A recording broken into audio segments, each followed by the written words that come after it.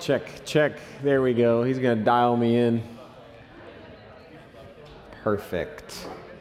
Does that sound okay, Josh? You good? Something's funky, but he'll get it. Hi, Jenny. I saved this table for you right up here. Oh, it's just the Messick's over here by yourself. You guys are by yourself. You should go back in the back corner. We have maroon back there. It's just me, and then Sarah and Obi are back there, and Tristan Blake.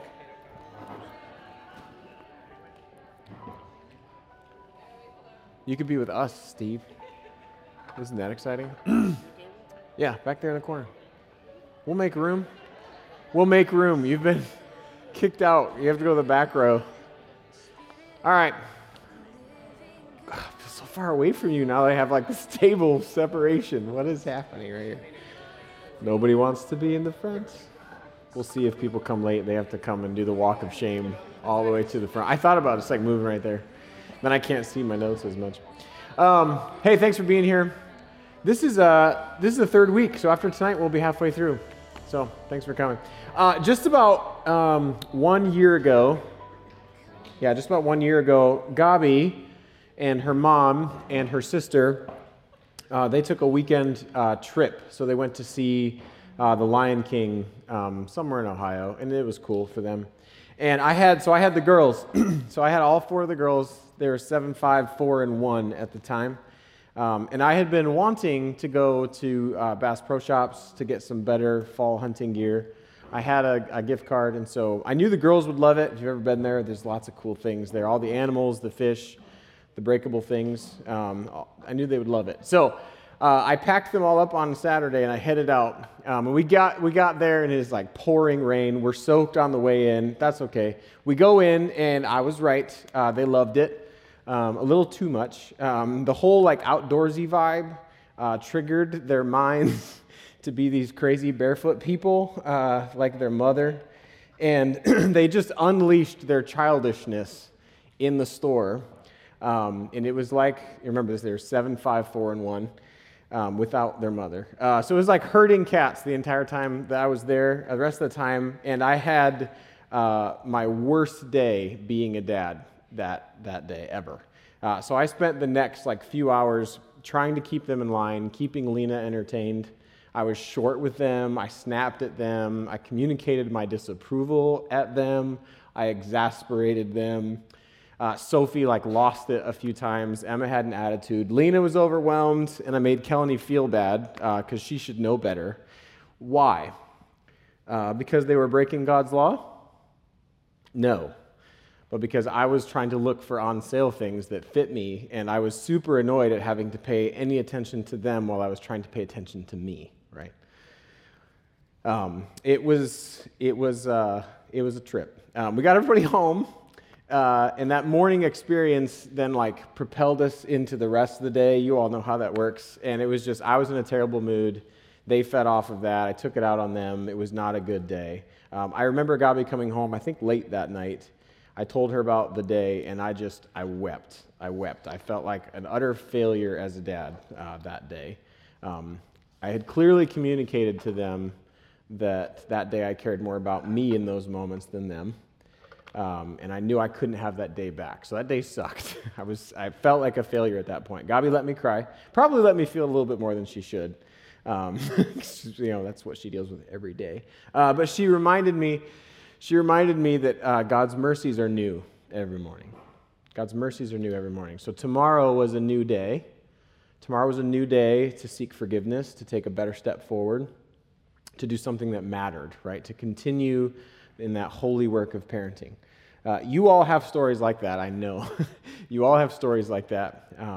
Those are things from the past. They hurt and they're real, but God's mercies are new every morning. So what you do today matters. With the mercies that are new from the Lord, what you do now today matters. What you do this week matters. We only have so many weeks with our kids before they move out. So the weeks that we do have with them, they matter. What you do this week matters. So you'll see behind me these several jars of marbles. So there's ages on each of these jars or right below them. Each of those marbles represents one week.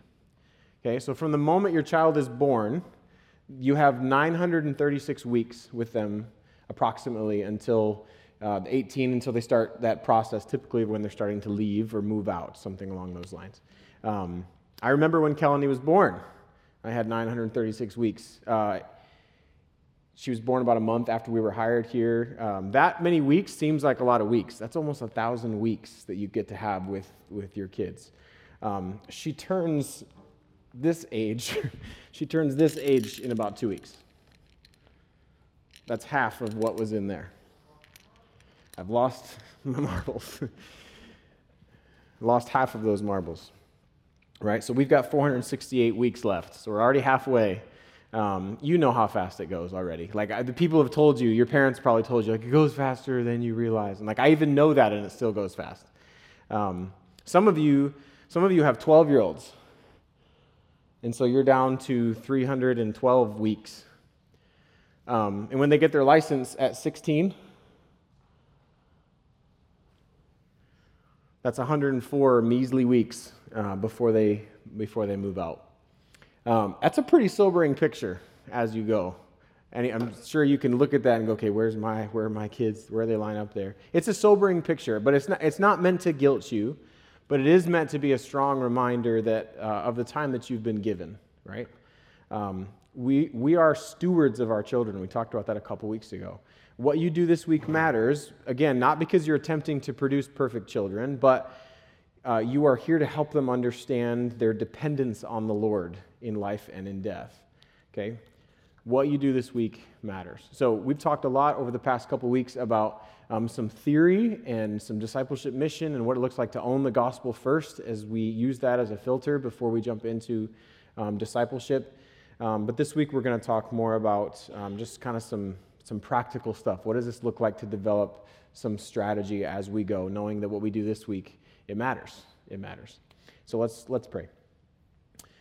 God, thank you so much for today. Thank you for a chance to be here again today, to gather in this space, this church building as the church. This is where we meet to encourage one another, to worship you, to grow in our faith and the things that you've called us to. So thank you for that opportunity. God, I ask that you would move in our hearts tonight, that you would help us as we remember what you've called us to, that we remember we have people that we can do that with, and that you are ultimately the one who gives us the strength to do it. So we pray this in Jesus' name. Amen. Again, the last couple weeks, we've talked through an ownership of the gospel. That's our starting place of our parenting. The gospel is to be of utmost importance for us because it's how we understand the very purpose of and power of the life that we're to live, right? Then discipleship mission is then to train up our children, impressing on them, Scripture says, the ways and the commands of God, that very life that we are to live. So I thought Vonda had some really unique thoughts for us, some unique insights for us last week, and two of them really stuck out to me in light of maybe our current cultural moment that we're in.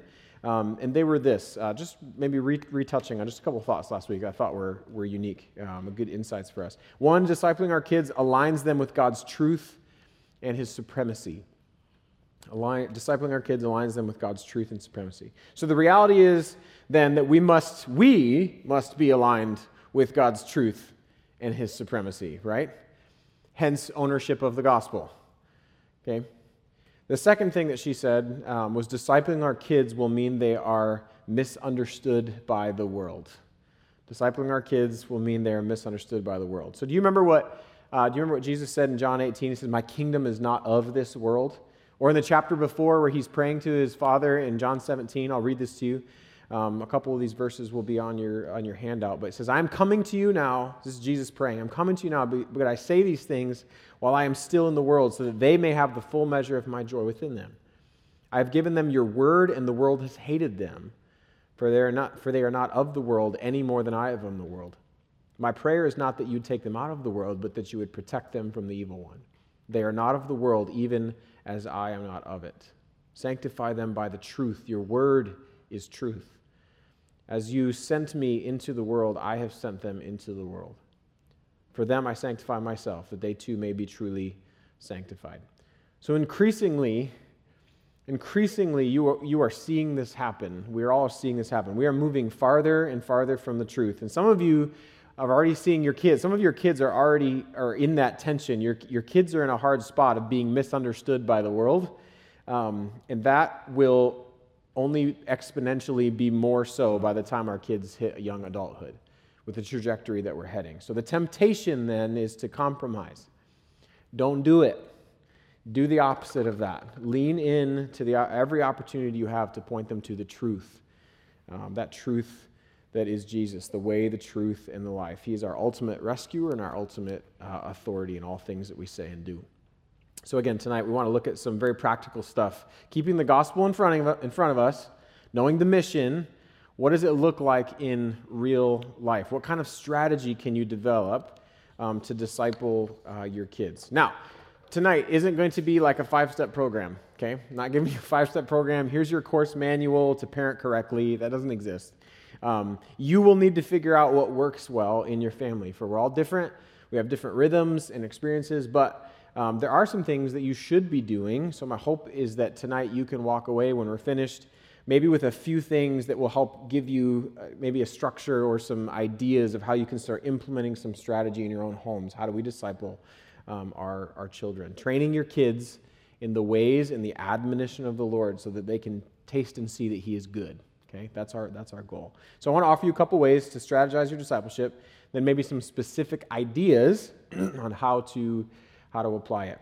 The second teaching time, we'll cover a third way to strategize your discipleship, and then again some more practical ways to maybe apply some of that. So number one, strategy number one: disciple by prioritizing your time. Again, some of these are going to go like, "Oh, this is so general," and of course. Just hear me. Here, stick with me for a bit, okay? Disciple by prioritizing your time.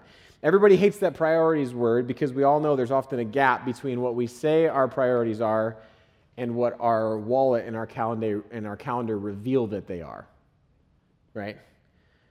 If you want to truly disciple your kids, you are going to have to reprioritize your time, okay? The first way we do that is time in the Word. Okay, this is a reminder essentially from what Vonda said last week. Discipleship is not free-flowing spiritual exploration. Okay, let me ask you a few questions. So in the idea that discipleship begins by prioritizing time in the Word. Do you believe that you are called to disciple your kids? I heard one person say yes. This is interaction time. You can do it. Do you believe that you are called to disciple your kids? Do you believe that discipleship is training a child in the ways and commands of God? Do you believe that the Bible contains the ways and the commands of God? Then the Bible is unavoidable. It is unavoidable when it comes to discipling your kids. If that's what discipleship is, training them up in the ways and the admonition, the commands of the Lord, and you believe that you are called to that, we can't avoid Scripture. We can't. It has to be our number one priority. So we've talked about a lot of resources. You want a resource to end all resources. That's it. Scripture is the resource to end all resources. You have to be able to reckon with this, to reconcile with this. As cliche as it may feel, gathering your family around the truth of God has to be a priority. You have to prioritize time around it. So think about when Paul writes to Timothy in 2 Timothy chapter 1. He says, I'm reminded of your sincere faith, which first lived in your grandmother Lois and then in your mother Eunice, and I am persuaded now lives in you also. In Ephesians 6, he says this. He says, children, obey your parents in the Lord, for this is right. Notice who he's addressing. Does he say, parents, tell your children that they need to obey you? He says, children, obey your parents. He's speaking directly to kids. The implication there, at least the expectation, is that children are either reading or they are directly hearing the Word of God taught to them. Again, Paul in 2 Timothy chapter 3, one of the greatest charges, in my opinion, for discipleship in all of Scripture. 2 Timothy chapter 3, 10 through 17. This is what it says. You, however, know all about my teaching, my way of life, my purpose, faith, patience, love, endurance, persecution, sufferings, what kind of things happened to me in Antioch, Iconium, and Lystra, the persecutions I endured. Yet the Lord rescued me from all of them. You know about all that. In fact, everyone who wants to live a godly life in Christ Jesus will be persecuted, while evildoers and impostors will go from bad to worse, deceiving and being deceived. But as for you, continue in what you have learned and have become convinced of, because you know those from whom you learned it, and how from infancy you have known the Holy Scriptures, which are able to make you wise for salvation through faith in Christ Jesus. All Scripture is God-breathed and is useful for teaching, rebuking, correcting, and training in righteousness, so that the servant of God may be thoroughly equipped for every good work. Again, in my opinion, one of the greatest charges for discipleship in all of the Scripture right there. Family discipleship requires that you prioritize gathering around the truth of God's Word. There is no way around it. You're going to have to prioritize it. We'll give you some ideas of what that could look like. The second thing when it comes to prioritizing your time is time with other believers. Time with believers. You need to prioritize time with believers. Discipling your kids means you prioritize spending time with other believers. It's what you're doing here tonight. That's good. It's what Sunday morning is about. It's what's accomplished in life groups. And it's in those rich moments with other families who are pursuing Christ alongside of you. Hebrews 10, one of my favorite passages, I've preached on it several times, the verses 24 and 25. Let us consider how we may spur one another on towards love and good deeds, not giving up meeting together as some of are in the habit of doing, but encouraging one another, and all the more as you see the day approaching. So your Sunday morning involvement in a local church is not an attendance checkbox that is listed in the Lamb's Book of Life. Okay? It's not. But make no mistake, your absence potentially on a Sunday morning is communicating to your kids more than you know. Okay? And I know I realize I'm maybe preaching to the choir here. You guys have done the hard work of showing up on Sunday morning and on Sunday evening. Okay? So let this encourage you maybe then. Okay? Remember that glass ceiling that we talked about a little bit last week? You remember what Yvonne was talking about there? Like, kids probably won't go beyond, as a general rule, the spiritual glass ceiling of their parents. So what you do to set an example or to disciple your kids in a certain way, or the things that you communicate are important to you, or you give your time to and your energy to and your money to, your kids aren't going to go past that. So we're talking about that in the context of spending time with other believers, right? Make sure someone comes and kicks the soapbox out from under me here in just a minute, but let me be on it for a little bit. Let me talk about travel sports. I feel like I could sneak this in here just for a hot second.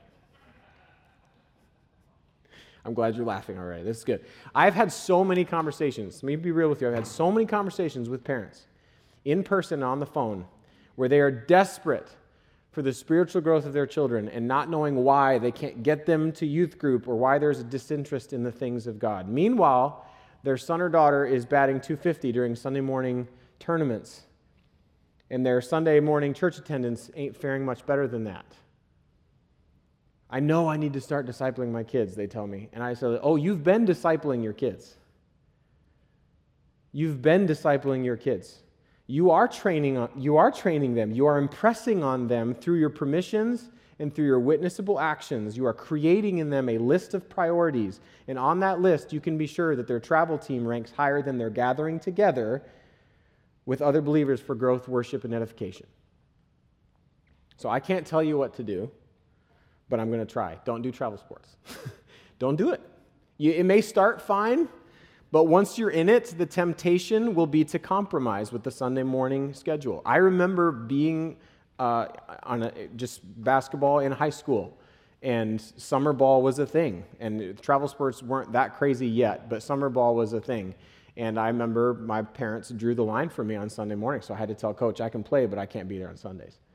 I'm grateful for that. I'm grateful that my parents stepped in and said, you can do this, but not on Sundays. Like, we're going to do this together as a family. This is something that is going to be important to us. So don't do it. Hold the line, even if you face resistance. Baseball will fade away. Volleyball will fade away. Softball will fade away. But God's word will never fade away. If you want examples, I've got them.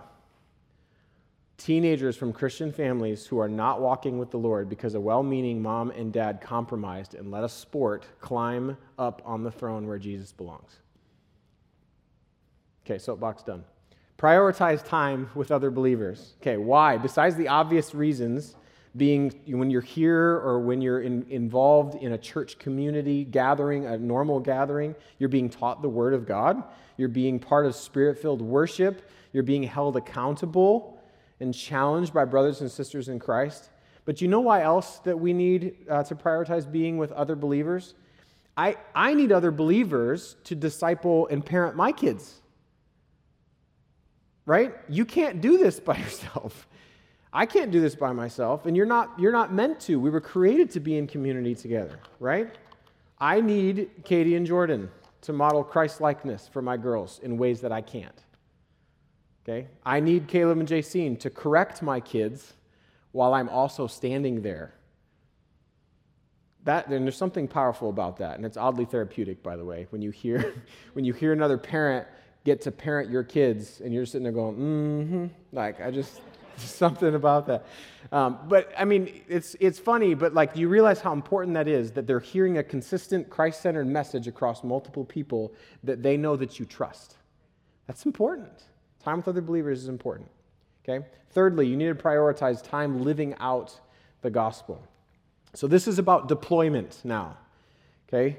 We prioritize time in God's Word, we learn about what Jesus says, and now we go and we practice His ways, okay? How and where can your family participate in the redemptive work of Christ in the world around you? Okay? How and where as a family can you prioritize serving and sharing the gospel? Where is God? So think about Matthew 28, the Great Commission. Go and make disciples. We talked about that again this morning at the end of most services. Where is God already at work through local organizations that you could partner with? Who fits that orphans and widows category that you can look after in James chapter 1, verse 27? Religion that God accepts as faultless as this, to look after orphans and widows in their distress. How and where, who and how can you serve together as a family? I believe a really key thought that is briefly covered in one of the books I'm going to suggest to you, Family Discipleship is what it's called.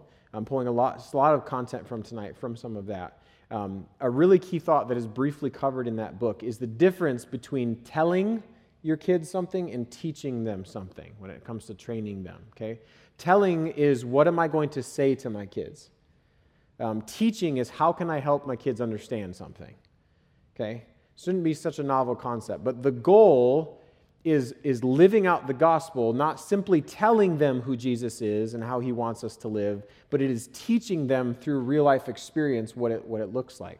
So when it comes to serving and sharing the gospel, making disciples, the goal is that then when they move out, when they graduate from our homes, they can say, I've done that before, not just I remember hearing about this. Right? You see the difference? So family discipleship is about prioritizing your time in the Word, time gathered around the Word, time with believers, other believers, and time living out the gospel. Those things have to come to the forefront. So, those three things. What could this look like on a practical, even more of a practical level? Again, these things are going to look different for each of your families, but let's maybe look at some ideas. 3 different contexts, I think that we can think about what it means to prioritize our time around these 3 different things. You have daily opportunities to do this, you're going to have weekly opportunities to do this, and you got to think about monthly opportunities to do these 3 things: prioritizing time in the Word, with other believers, and living out the gospel. So really what you need to do is figure out what rhythms you already have in your families, and then how can you capitalize on those rhythms and reprioritize maybe the time within them, okay? So let's talk about daily opportunities for one. What happens on the daily, okay? Meals. I eat at least every day. I don't know about you. Eating together maybe isn't super commonplace, but our family still aims to do that, to sit down together at a full breakfast every morning. We don't always make that happen, but that's a daily gathering place for us. So we pray before our meal, not simply out of habit, but we want to think about the things that we're concerned about or that we're thankful for, and then we talk to God about it. We really have used our praying time before a meal to actually teach our kids how to pray. That's been the primary place that we're teaching them how to pray, is before a meal, not just to like, okay, we got to do the token prayer before we eat, but like, how do we actually teach them what prayer looks like? Because we do it all the time. If that's what we're going to pray every time, might as well teach them what it looks like to actually pray. Okay? Maybe it's a family dinner where you can do that, or where you can, again, you're talking about where you saw God working that day? Or who did you see act like Jesus today? Like those are daily things that happen that you can begin prioritizing to gather around those moments. Maybe it's a daily commute. A lot of you have a daily commute. Many of you will drop kids off at school. Maybe you're making some type of consistent run where you have a kid in the car. Okay? That is a prime opportunity that you have to talk about something God has taught you lately. Again, this is all under the assumption that you are owning the gospel already and that you are engaged in growing yourself, okay? And so with that assumption then, when you're in the car, you have a prime opportunity to talk about something that maybe God has taught you about. To pray, maybe pray about things that your kid sees. Has any of your kids ever gone like, oh, there's an ambulance, we got to pray? Or like, there's a police officer, let's pray. Like, we capitalize on that. Like, we started to do some of that. We're like, hey, look, there's a thing, and we should pray about it. And then, okay, I'll be honest for a second. Like, we did that a few times, and then it was like every police officer that we saw, we had this, and then they want you to pray every time. And I was almost a little annoyed at one point, and then I was like, why would I be annoyed at the fact that they hooked onto something, and then they actually want to do it? And, it's surrounding, let's bring this to the Lord. I'm like, again? Like, yes. Yeah, let's keep doing that. What a great thing, okay? Use your commutes as ways to work through some of those things. Maybe you can work on memorizing a verse together in the car. Make it a car verse. I don't know. You guys listen to music in the car. Again, we talked about music choices are important. Gospel-centered music, that's important. Those daily things, a commute is a big thing there. Bedtime routine, a daily bedtime routine. Everybody goes to bed, right? Sometimes. That's a great place to get in some Bible reading. Just is. So typically in the Zook household, we read books before bed, and a lot of you do. That's kind of a normal practice. A while ago, I don't remember why, just one night, the Bible was right next to me, whatever. We decided to start reading from the book of John, just for funsies, right? And so we read like the first chapter, and then the next night before bed, we're like, oh, let's read chapter 2. So we read chapter 2 before they went to bed, and then we read chapter 3. And all of a sudden it was like, it's what we did. We just read through John. We read through a gospel, one chapter at a time. And all of a sudden it became this like rich time of scripture reading. I would read, and the girls would ask questions because obviously they don't understand all the language that's happening there. And so I would read one chapter at a time. I wouldn't even necessarily ultimately prepare for that, but I would just read it. And as we go, they would ask me questions, or I would pause and kind of explain a word or a thought or idea that they may not understand. Again, some of that language was over their heads at different points, but I think that's okay because we learn by hearing words that we don't know, right, in our vocabulary, but also God's word doesn't return void. So I believe that just hearing the word of God read aloud is powerful. It was simple, but it became an intentional part of what we did. And there were times, not always, but there were times where they'd be like, wait, they would remind me or they would correct me because I would like jump too far ahead, or I would start reading something like, no, we read about salt and light yesterday. It's the next one. I'm like, oh yeah, okay, sorry. A bedtime routine. It's a great place to pray or recap their day. That's another thing that I think is very helpful when you tuck them in at night going, hey, what was the best part of your day? What was the really hard part about your day today? Working through some of those things, and then we'll talk, this I think fits in maybe our third section tonight that we're going to talk about of discipleship strategy. But when you work through that best part, worst part of your day, you have the opportunity then for both of those to speak God's truth into the best part of their day and the worst part of their day. Okay? I think that's important. Those are daily opportunities that you have to gather around the Word. Okay? God's truth. Weekly opportunities. What does this look like? Well, I say daily, not just gathering around the Word, but with time with other believers. We're kind of covering all three with all three of these. Those are daily opportunities. Weekly opportunities. Worship service. We already mentioned this. You came this morning. You're here tonight. It's worth mentioning again. Building in a rhythm of gathering with your church family on a Sunday morning, okay? The likelihood of that continuing with your kids when they are grown, meaning their habit of attending week after week, a worship service, a gathering, the likelihood of that continuing is way higher if you do that every week than the probability of them building it in when you didn't, okay? It's not even close. Are you involved in a life group or in another group, some group where your kids maybe are interacting with other people that are a part of your church? Again, we've talked about this before. 50% of Christian kids will walk away from their faith after high school. 50%. Two of the biggest factors that research points to, and this is in that Sticky Faith book that Vonda suggested last week, a couple of those reasons, two of the biggest factors of that, kids walking away from their faith. One is lack of serving opportunities. Kids or teenagers don't often get engaged in serving in the local church, and so they don't have a connection then when they move out of youth group all of a sudden. The second is lack of meaningful connection with other adults in their church that aren't their parents. Those two things, by the way, can go really well hand in hand. Serving alongside an adult that isn't your parent. That's really important. Make that happen. That's a weekly opportunity. Another weekly opportunity. Let's talk about family devotions for a second. Okay, family devotions. I used to like Twitch. I still do a little bit when I think about family devotions. Let's do family devotion. Don't freak out at that. Many a parent fails at this, and myself included from time to time, either because they overthink it, or they can't keep up, or because they aren't intentional and it never materializes. Okay? There's a balance here when it comes to family devotions, but you can, I'm telling you, you can lead a family devotion. Okay? Let me address some of those fears first. One, you don't have to be a theological guru. I'm not. You don't have to provide some beautiful discourse, right, that keeps the attention of all members in your household the entire time, right? It doesn't have to be a curated session outline, and it doesn't have to be long either. But it does have to be thought out, okay? Trying to wing it every week is the fastest way to failure, okay? But as long as you are one step ahead of your children in your spiritual journey through Scripture, you have something you can share with them. As long as you're one step ahead, okay? There are so many resources when it comes to something like this. Weekly family devotions or scripture reading plans. There are creeds and catechisms that you could work through on a weekly basis.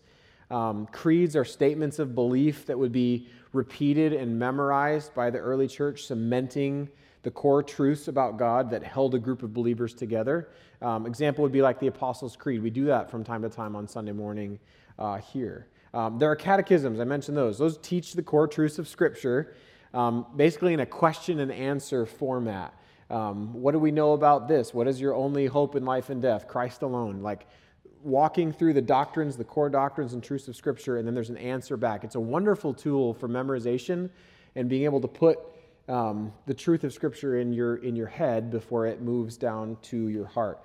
New City Catechism, I'll talk about, is back there. I'll talk about that in a little bit. But that is a resource where there's 52 questions and then 52 answers per year. It's like a year for you. And there's a kids version that comes to that. There's a weekly devotion that you can purchase that goes alongside of that. And there's a whole app that goes with this thing as well. It's really well done. There are songs, kids songs that help you memorize some of these questions and answers.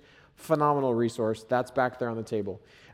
In your time in the Word, so again, we're talking about family devotions. What does it look like to gather once a week maybe and just touch base about something that is true from God's Word, okay? What did you read that week? What did you read in your devotions? What did you think about? Did God show you something as you were reading Scripture that week? Make that your family devotion. Read that together. Ask them what they think about it. Tell them what God taught you or how that could influence what you or your family does that week. Okay? Gather around the Word. Monthly opportunities. So we've talked about daily, we've talked about weekly. Let's talk about monthly opportunities. Once a month, find a way to serve as a family. Find a way to serve as a family. Serve a meal at Hope Rescue. Jump on the Connect team here at Summit Church. Pick up trash in the park. Make a free lemonade stand and tell people that Jesus loves them. Start conversations that way. Visit and play games with nursing home residents. Make and take a loaf of bread to an elderly neighbor. Endless opportunities to serve.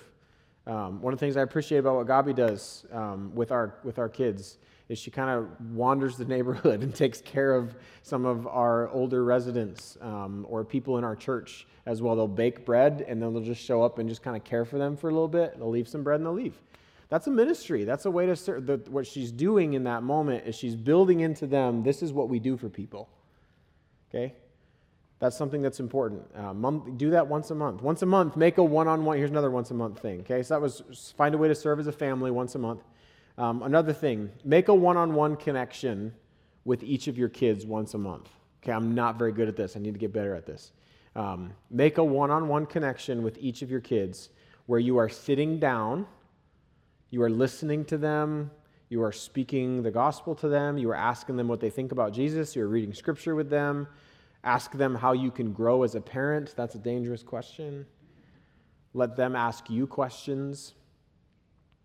From time to time, I'll try to take the girls out to breakfast at Rise and Shine and just sit down one-on-one with them. I don't necessarily always have that pre-planned, but being able to just sit down and just make sure the phone is tucked away in the back pocket, okay? Talk to them. Look them in the eye. What are they thinking about? Use those opportunities. Make that a priority. So those are some monthly opportunities. I'm just trying to throw ideas out there. You need to build your own rhythm, but here's some things that you can do. So all of that was discipling by prioritizing your time. Okay, time around the Word, time with other believers, and time living out the gospel. There are daily opportunities to do that. There are weekly opportunities to do that, and there are monthly opportunities to do that. Okay. The second way I want to give you to strategize discipleship is by establishing values. Disciple by establishing values. Is it really already 6:12? Love it. Okay.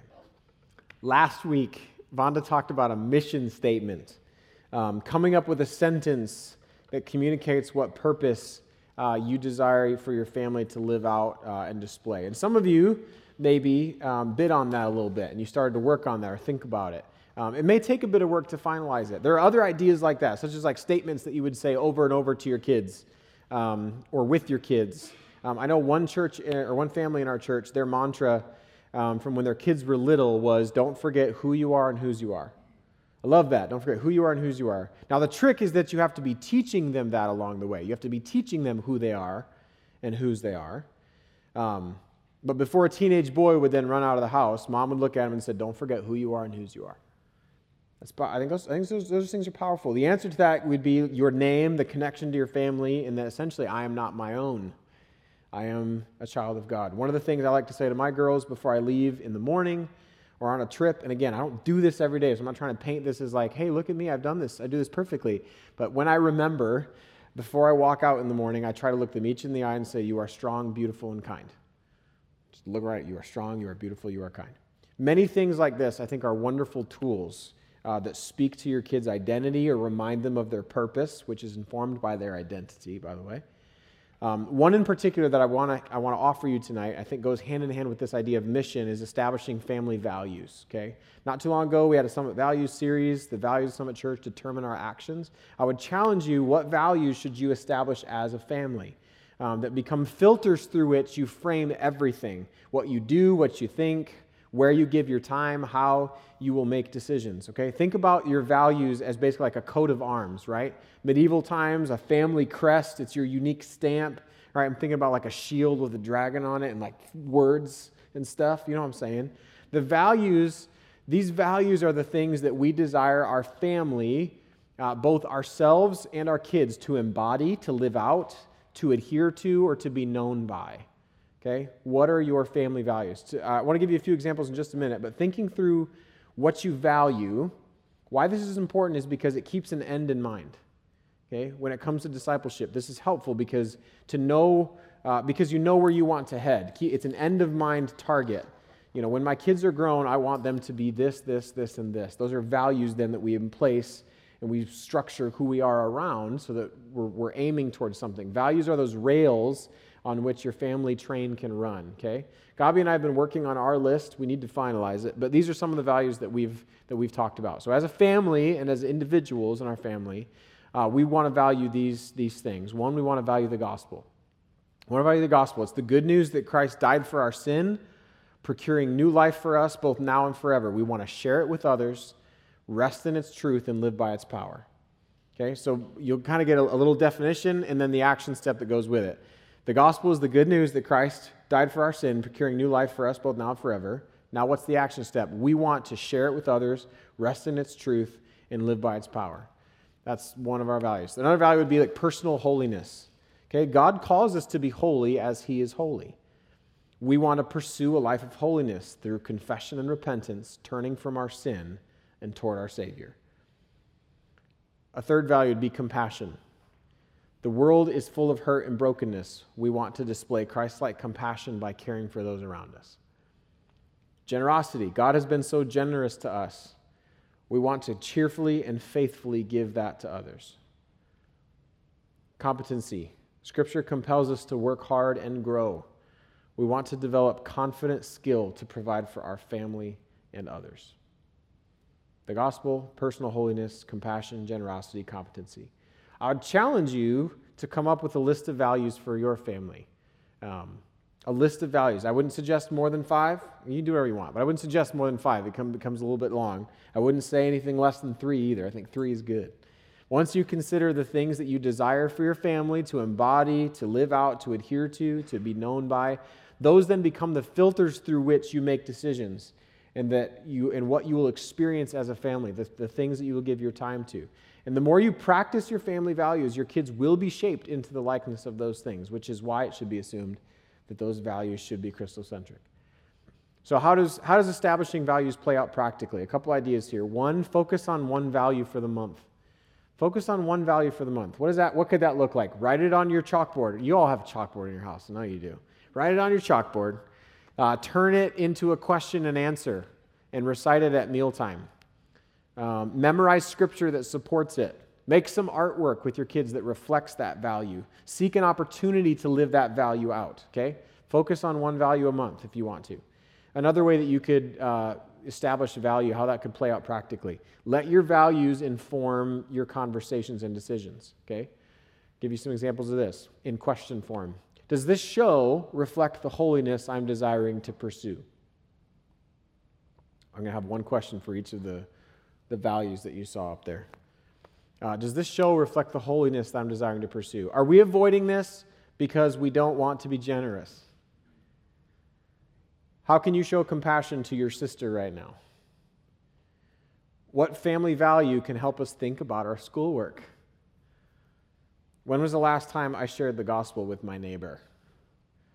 If these are your values, they should be informing your conversations and your decisions. The idea here is that you continue to paint vision with your values, showing them the goodness that then can arise from it when we pursue those values. So then as a parent, as you go, you keep these things in front of your kids. So you get them to buy in so that when you run into something, a hard decision, a consequence, a challenging situation with a teenager, you can go, hold on, this is who we are as a family.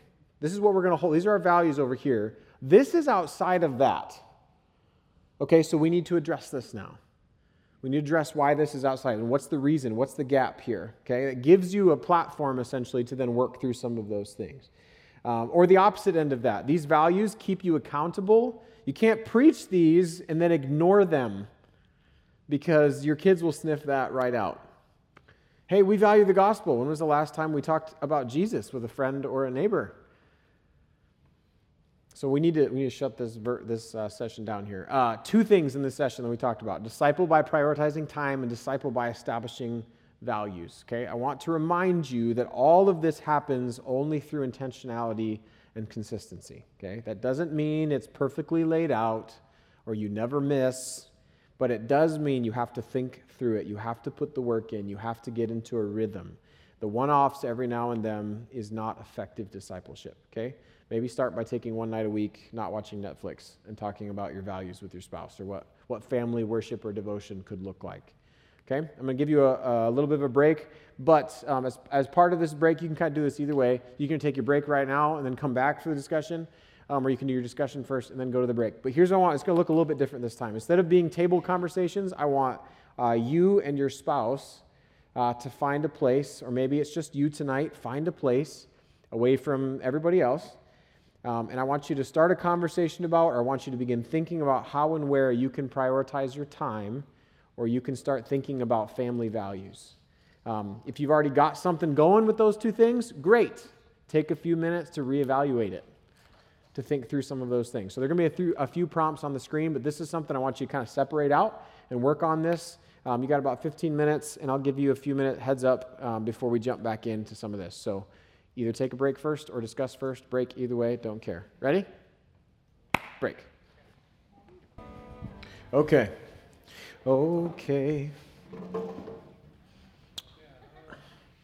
All right, so as we get kind of jump back in here, the Hatches, they were doing something cool. Like they took the last name and they were doing like an acronym for values. Like they came up with an H value, an A value. It's not done yet, but I'm just saying that's cool. That's creative. Yeah, I'd like to see Uyghur. I'd like to see one of those. Some of you, that might be a little challenging. Mezek, that'd be fun. You should try that with a Z. All right, just as we get started here, I want to just point out just a few, come on in, Walters. I told them I was going to personally go out and make sure that they knew we were starting. She's like, they wanted to keep the door open so they would hear that we were starting. I was like, it's fine, I'll come out and tell you, and I totally didn't. You just knew it, Nikita, thank you. I'm so sorry. Couple resources we've talked about a lot. I hope that the amount of resources that we have either put out there or talked to you about hasn't overwhelmed you. If it has, I'm sorry. There are a lot of good resources, and go look through the things. Which one do you like? Which one works well with maybe some of your rhythms or some of how your family navigates some of that? Hopefully you'll find something there. Family discipleship. That's the first one I want to show you. So a lot of what we talked about tonight, this idea of recapturing like time and moments, really comes from this book. Really, really good resource. I have read this. Vonda has read this, gone through it. Both highly suggest it. That is back there on the table. A lot of what we talked about tonight can be found in there. And they have in this idea of repurposing ordinary moments, which is where we're about to go. They have a lot of very practical structures to some of this and ideas and language that you can use and things. We'll get into some of that, but very helpful book. New City Catechism, I already mentioned to you. That's back there on that table. The King is Coming. That's the next one. You may have to talk to Pastor Caleb a little bit about this, but he made me aware of this today. There's a lot of resources like this for like Advent or Lent, helping you prepare in seasons like that with your family. For moments of spiritual significance in our Christian calendar year, if you will. And this is like kind of a really cool artsy wood Advent block leading up to Christmas. And on each of them, I think is like, there you are, like a little picture and then kind of a devotional that goes with it, and it's scripture and it builds on. Oh, and he brought it tonight and it was supposed to be on the table. I think, is that what it was? Oh, it's there. He's got it. He's already all set. So go check that out if you have questions.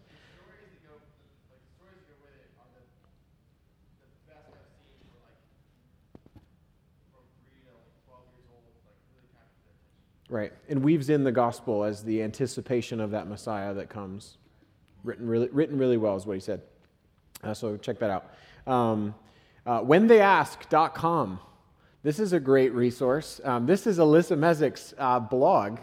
She's sitting at our back table. You're going to hear a lot more from Alyssa in a few weeks. In our last night, we're going to be talking about navigating gender and sexuality, that whole conversation.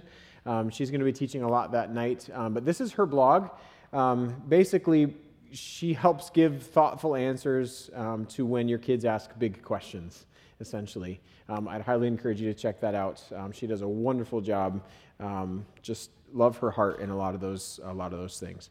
WhenTheyAsk.com, check that out. So first session, we talked about discipling by prioritizing your time. We talked about discipling by establishing values. The last bit of strategy I want to offer you tonight is disciple by repurposing ordinary moments. Disciple by repurposing ordinary moments. When I read through Deuteronomy 6, those verses, we've referenced this a lot already, but there are a lot of ordinary moments that maybe stick out to me in those verses. So again, Deuteronomy 6, verses 6 through 9. These commandments that I give you today are to be on your hearts. Impress them on your children. Talk about them when you sit at home and when you walk along the road. When you lie down and when you get up, tie them as symbols on your hands, bind them to your foreheads, write them on the doorframes of your houses and on your gates. So when you sit at home, that's an ordinary moment. When you walk or drive along the road, that's an ordinary moment. When you go to bed, when you get up, that's an ordinary moment. I have no idea what that was. It goes on to talk about symbols on your hands and ordinary everyday things like the doors on your houses. Okay, so when we're talking about moments, we're not talking about pre-planned appointments or weekly rhythms that you're working at curating. Some of that what we talked about last section. These are unplanned, happening on the fly experiences that the Lord has gifted you. Okay, and so every conversation with your child, every interaction, whether they are good or bad, are unpromised moments to you that are impossible to get back. You recognize that, okay? Whether good or bad, every interaction, every conversation, those are unpromised moments to you that you can't ever really get back. So how can we repurpose ordinary moments to train up our children in the ways of the Lord? Being ready to teach them a bit of God's truth when the opportunity arises. You're leveraging moments for the gospel. Okay, so simply stated is this: discipling your children means taking advantage of any situation to communicate something true about God to your family. Okay? What we can't forget is that a single remark or a conversation can change the trajectory of a person's life. How many of you could point to at least one thing that has been said to you at some point in your life, maybe when you were a kid or a teenager or even a young adult, has been said to you that just has always stuck with you and you just can't shake it? That's just kind of been burned in your head, and it has helped put feet to what you do or who you are and what you are now maybe passing on to others. And we have moments like that, something like that. God can and does use ordinary moments to cause chain reactions in family lines. He does. So would you pray? Pray that God would do this in your family. Pray that God would do that in your family. Faithfully plant seeds of the gospel, and then that He would produce generations of faithful believers because of your faithfulness. Okay? He does that. Matthew 13:23. The seed falling on good soil refers to someone who hears the word and understands it. This is the one who produces a crop, yielding 160 or 30 times what was sown. God can produce generations of faithful believers when you are faithful to disciple your kids. Okay? Repurpose ordinary moments. Before we reframe that idea or frame that idea of repurposing ordinary moments, there's a couple things I think that need to be in place before we work into some of the practical things here. You need to know that repurposing ordinary moments takes readiness and willingness. It takes readiness and willingness. Remember why this works. You can repurpose ordinary moments because God is omnipresent, meaning that He is everywhere. Also, His very Spirit is within believers. So God is always at work around you. God is always at work around you. And then Romans 1:20, it says, "For since the creation of the world, God's invisible qualities, His eternal power, divine nature, have been clearly seen, being understood from what has been made, so that people are without excuse." So God is everywhere. He's always up to something. And so the opportunities for family discipleship are endless when it comes to these ordinary moments. Okay? What this means, however, is that we often become desensitized to it. Right? God is always at work. He's always working around us. His eternal powers, divine nature are clearly seeing, being understood from what has been made. People are without excuse, but it's out there so much. We walk out. Have you been here early on a Sunday morning when the sun is coming up over the east and you're sitting at the top of the hill on Summit? It's like, oh, it blew me away this morning as I pulled in. Okay? Those are moments where God kind of takes my breath away with His creation. But we get desensitized to the things that we see day after day after day. So we need to be ready, we need to be willing to jump on those moments when they arrive. Okay? So in other words, are you paying attention? And will you pause? Will you slow down and take note of the evidence of God and the applications of the gospel that are nearby to you? Okay? So repurposing ordinary moments takes readiness and willingness. The second thing is this: repurposing ordinary moments is appropriate everywhere and in every circumstance. Repurposing ordinary moments is appropriate everywhere and in every circumstance. So when kids are thrilled and excited, and when they are frustrated and upset, it's appropriate to repurpose an ordinary moment. When they are beaming with pride and when they are sad and confused, you can repurpose an ordinary moment. When they're holding the new baby or they're at grandpa's funeral, you can repurpose an ordinary moment. So you need to keep this in mind so that your children see the one constant is not their circumstance, but it's the God who is good through all situations. Okay? Let's frame out this idea. With those two things in mind, let's frame out this idea. Okay? The goal of repurposing ordinary moments is to teach your children characteristics of God and godly characteristics. That's what we're talking about here. It's not rocket science. I can't believe I just said that. The goal of repurposing ordinary moments is to teach your children characteristics of God and godly characteristics. So let's look at the first one, teaching the characteristics of God. So the purpose here is to help your kids know God, okay? Who He is, what He's done, what He's doing, what He is like. Your children, as they go throughout life, will very quickly learn that the world that they live in and the people in it are broken, okay? And this includes themselves, by the way. So what they need then, as they are seeing that and learning that, they need to be able to rest on something that isn't broken or that isn't falling short. So giving them an accurate picture of God, His characteristics, gives them a foundation, something to stand on, something that provides weight and stability, okay? Your task is then to help them develop that accurate picture of God and how He can be intimately involved in their lives. So let me give you a list of characteristics of God and some examples of maybe how this can play out, how you can teach a characteristic of God out of an ordinary moment, okay? God is wise, He's generous, He's loving, He's good, He's unchanging. Where's my list? He's creative, He's just, He's faithful, He's provisionary, merciful, personal, almighty, compassionate, worthy.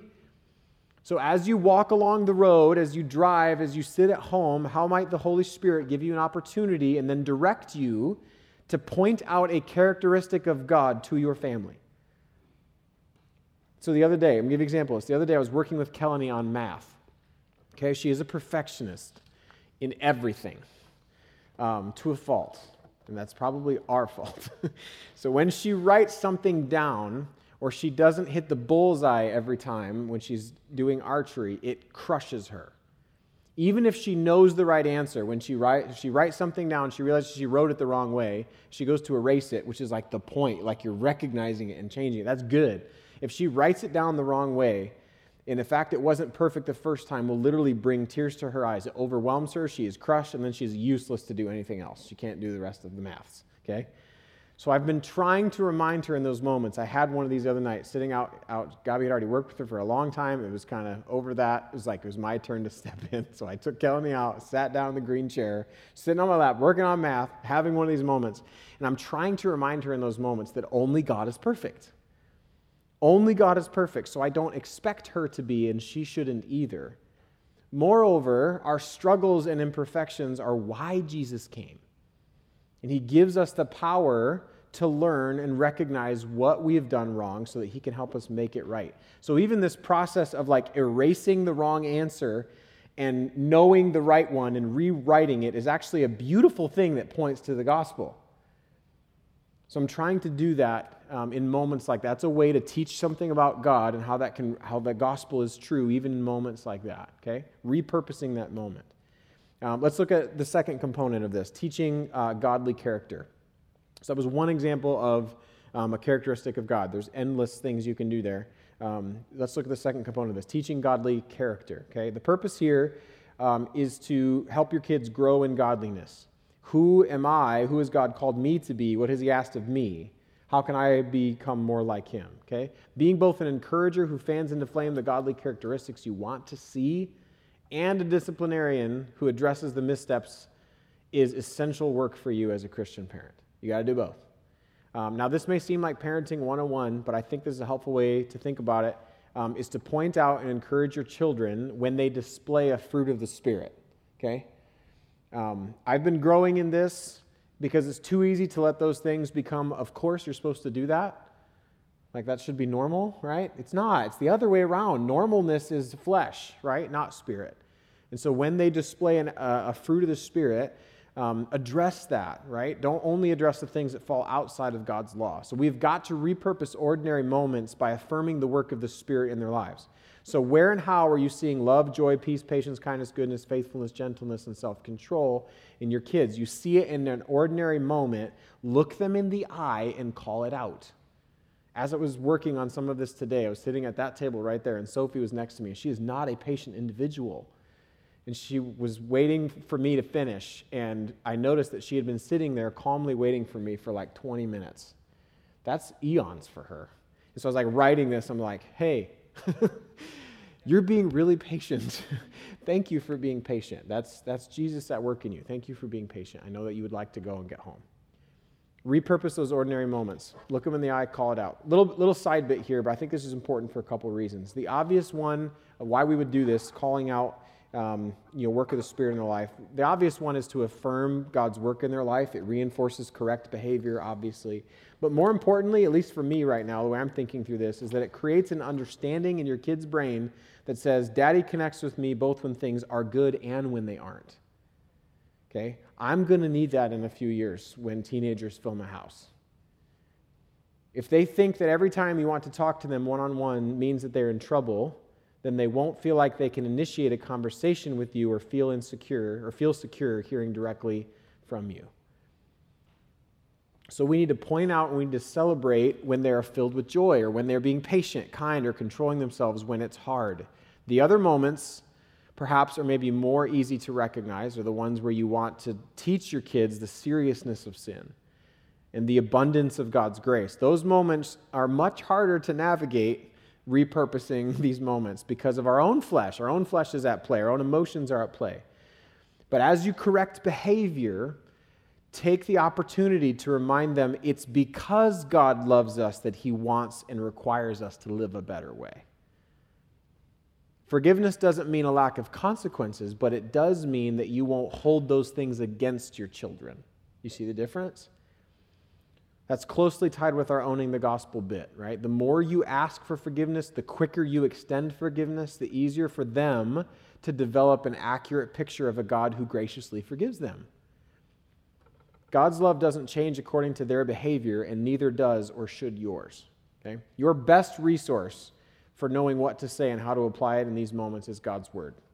Read the teachings of Jesus. Memorize it for yourselves. God's Spirit will guide you. That's His promise to you. And as you relay that in critical discipleship moments, the Spirit will help you. Jesus did this, by the way, all the time. He used moments to disciple, whether it was on a boat or in the temple or in front of a fig tree, looking at a poor widow, pointing out what God truly desires from us. After conversing with the rich man, He turned to His disciples and teaches them about God's ability to do the impossible when we surrender to Him. Or when He reveals His heart for children when the disciples tried to keep them away.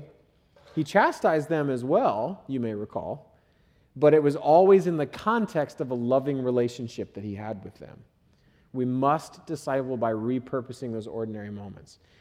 Other things that help with this, the values conversation that we had earlier, right? Or the foundational truths about God that we're establishing in ourselves that you help your kids memorize. Ordinary moments, repurposing those become easier to navigate or appeal to when you have something else to stand on. So when you have the values thing to stand on or a mission thing to stand on, when you've prioritized your time, you've established values, your repurposing ordinary moments just becomes another building block to all that. You have something to stand on through some of that. It's 6:54. So here's what I'd like to do. I'm going to invite Gabi to come up here. She is at home a lot more than me. And so some of this stuff, like I have obviously the opportunity to do a lot of what I've talked about, but she has a lot more opportunity to do some of this. And she sees this in different lights. She's a stay-at-home mom. She's at home full-time. And so I asked her to just kind of maybe share some of the ways that some of this that I've been talking about has at least seeing how she sees that played out at home. So can you talk a little bit about how you've at least attempted to repurpose ordinary moments when it comes to maybe conflict in particular, specifically conflict between siblings? That's an ordinary moment. That happens, right? All the time. All the time. One thing that stands out to me is kids are not logical in those moments. They're emotionally driven. And so there's actually one of the Baby Believer books back there talks about the emotions that Jesus experienced. And so it's a book that we read at home. And Jesus was angry. He was overwhelmed. He was sad. He was also excited and filled with joy. And so when our kids are having one of their moments with each other, we look at them or attempt to. Sometimes my emotions overwhelm me and it all goes out the window. But to look at them and acknowledge and affirm the emotion that they are feeling, and to slow down and do that first before we address the response or the behavior, is just putting it on more of a level playing field of, hey, Jesus experienced this too. And so how then can we be like Jesus in our responses? And so we talk through that, acknowledge their emotions, help them calm down so we can work through something together. One of the phrases that we've been using is, when you took my toy, it made me feel fill in the blank. And they're able to understand each other a little bit better in those moments and to work through that. And then instead of saying, okay, tell your sibling I'm sorry, we've used the phrase, I shouldn't have hit you, will you forgive me? And so stating the action that we maybe shouldn't have done, asking for forgiveness versus putting the words I'm sorry in their mouth, because we want that to come naturally, not out of a response of something that we just And they have to own. make them say. They have to taking own that ownership. first. Of, I shouldn't have done this. It's so quick. It's so easy for me to just jump past some of that. When it takes, you got to prioritize. This is a prioritizing time example here. Of you have to slow down and go, okay, let's work through this. When you did this, it made me feel. I ain't got time for that. I don't have time for that. But I need to make time for that. I need to prioritize that. Those are the things that are hard. How about expectations of chores? Okay, so chores are ordinary things. How do we repurpose those moments without maybe manipulating them? So one thing we've worked on lately, especially with our girls this summer, taking ownership of chores, is there was a verse that was given to me by a friend, and Genesis 2:15 says, the Lord God took the man and put him in the Garden of Eden to work it and take care of it. It was good. That's before the fall. Work is a gift. And so how do we show our kids that work is a gift? One way of doing that is acknowledging where, like, I don't like dishes. I really don't like dishes. But my attitude when I'm doing the dishes can be an example of teaching them how chores are a gift. And so we've talked through that. As one of my kiddos who is helping me will be like, I hate dishes. I say, great, I don't really like dishes either, but one of my dreams has always been to have a family. And through that dream, God has blessed me in this way. I have 4 beautiful girls. I have a husband. We're the family that I dreamed about. Beautiful husband. Beautiful husband. And through that blessing comes responsibility. And so it is a joy to serve and to take care of the blessings God has given us. And we can be joyful while we're doing that. And so just living that out and not complaining about what we're doing and being the example of having them do that alongside us. A younger chore, I guess you want to call it, like brushing your teeth. We have a little one who does not like to brush her teeth, but that's something expected of her because that's hygiene. But finding a song, the recommendation is brush your teeth for 2 minutes. Find a song that's 2 minutes that speaks truth about Jesus, and play that, and have that be something that they might not like brushing their teeth, but what little kid doesn't like songs, music? And it can make that time more enjoyable. It can also be instilling truth into those moments. Yeah. All right, last one. Maybe talk a bit about differences as they grow. Okay, so repurposing ordinary moments looks different for Lena, who's almost 2, and Kelly, who's almost 9. So how do we repurpose ordinary moments when they're in different stages? Yep. So the younger ages, it's more of the head knowledge. We want to point out God's character. There's another book by Ellie Holcomb called Don't Forget to Remember, and it talks about all the things that you see in creation and how that can remind us of who God is and what that means for us. And so as we go throughout our day, we are pointing out to Lena the colors that God created and the beauty that he is and the gentleness that might be and something else. And so pointing that out along the way. But as they get older, that becomes more relational, and we want to, like you were saying earlier, kind of point out those moments. So, Emma, I saw Jesus in you when you filled Boca's water dish, even though that's not your chore. Mm-hmm. Like, you took the initiative to take care of something. You knew that would help out your sister. Or, Sophie, I saw Jesus in you when you ran and got a Band-Aid when Kelly scraped up her knee. And so really help pointing out the character piece in your kids as they get older versus just the character of God to some of the younger ones. There's kind of a shift there. Part of that is taking ownership and responsibility as well. So talking about the serving piece. take your little ones with you. Sometimes it can feel like it creates more of a mess and makes it a lot harder, but take them with you so they can see it and be a part of it. But as they get older, give them some ownership in those moments. So if we're taking a meal somewhere, I will encourage our kids to, hey, can you make the card that goes with the meal?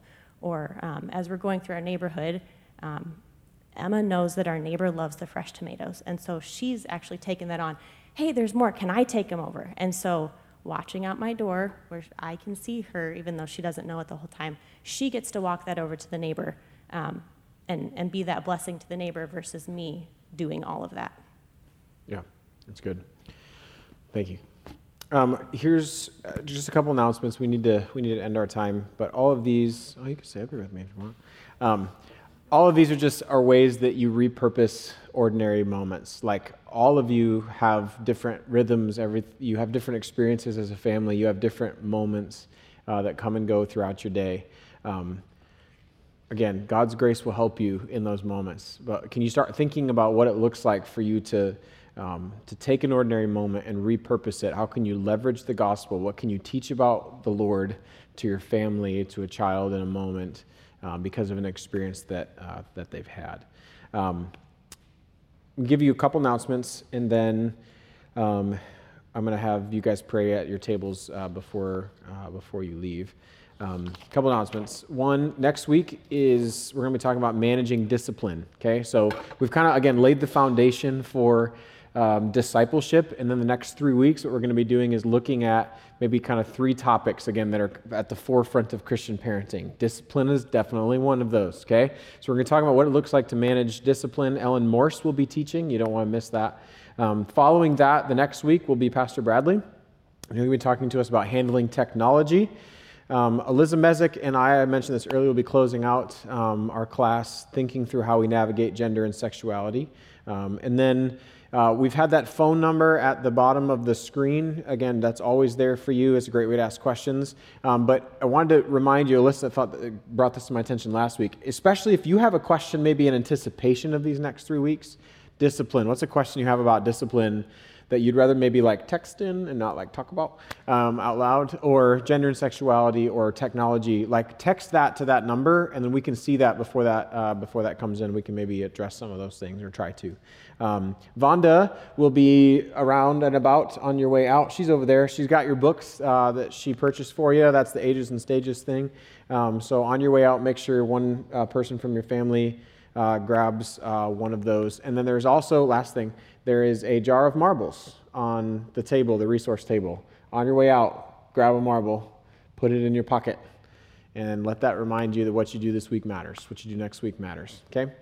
Here's what I want to do to close. I want majority rules. One of you, pick one person at your table to cover the other people at your table in prayer for the week. Just have one person at your table pray over this week about strategy. How can we, God, help us develop strategy. Help us as we think critically about discipling our children. God, will you help us in these ways this week? So pick one person at your table to pray, and then when you guys are done, by all means, get your kids, head on out. Love you. We'll see you next week.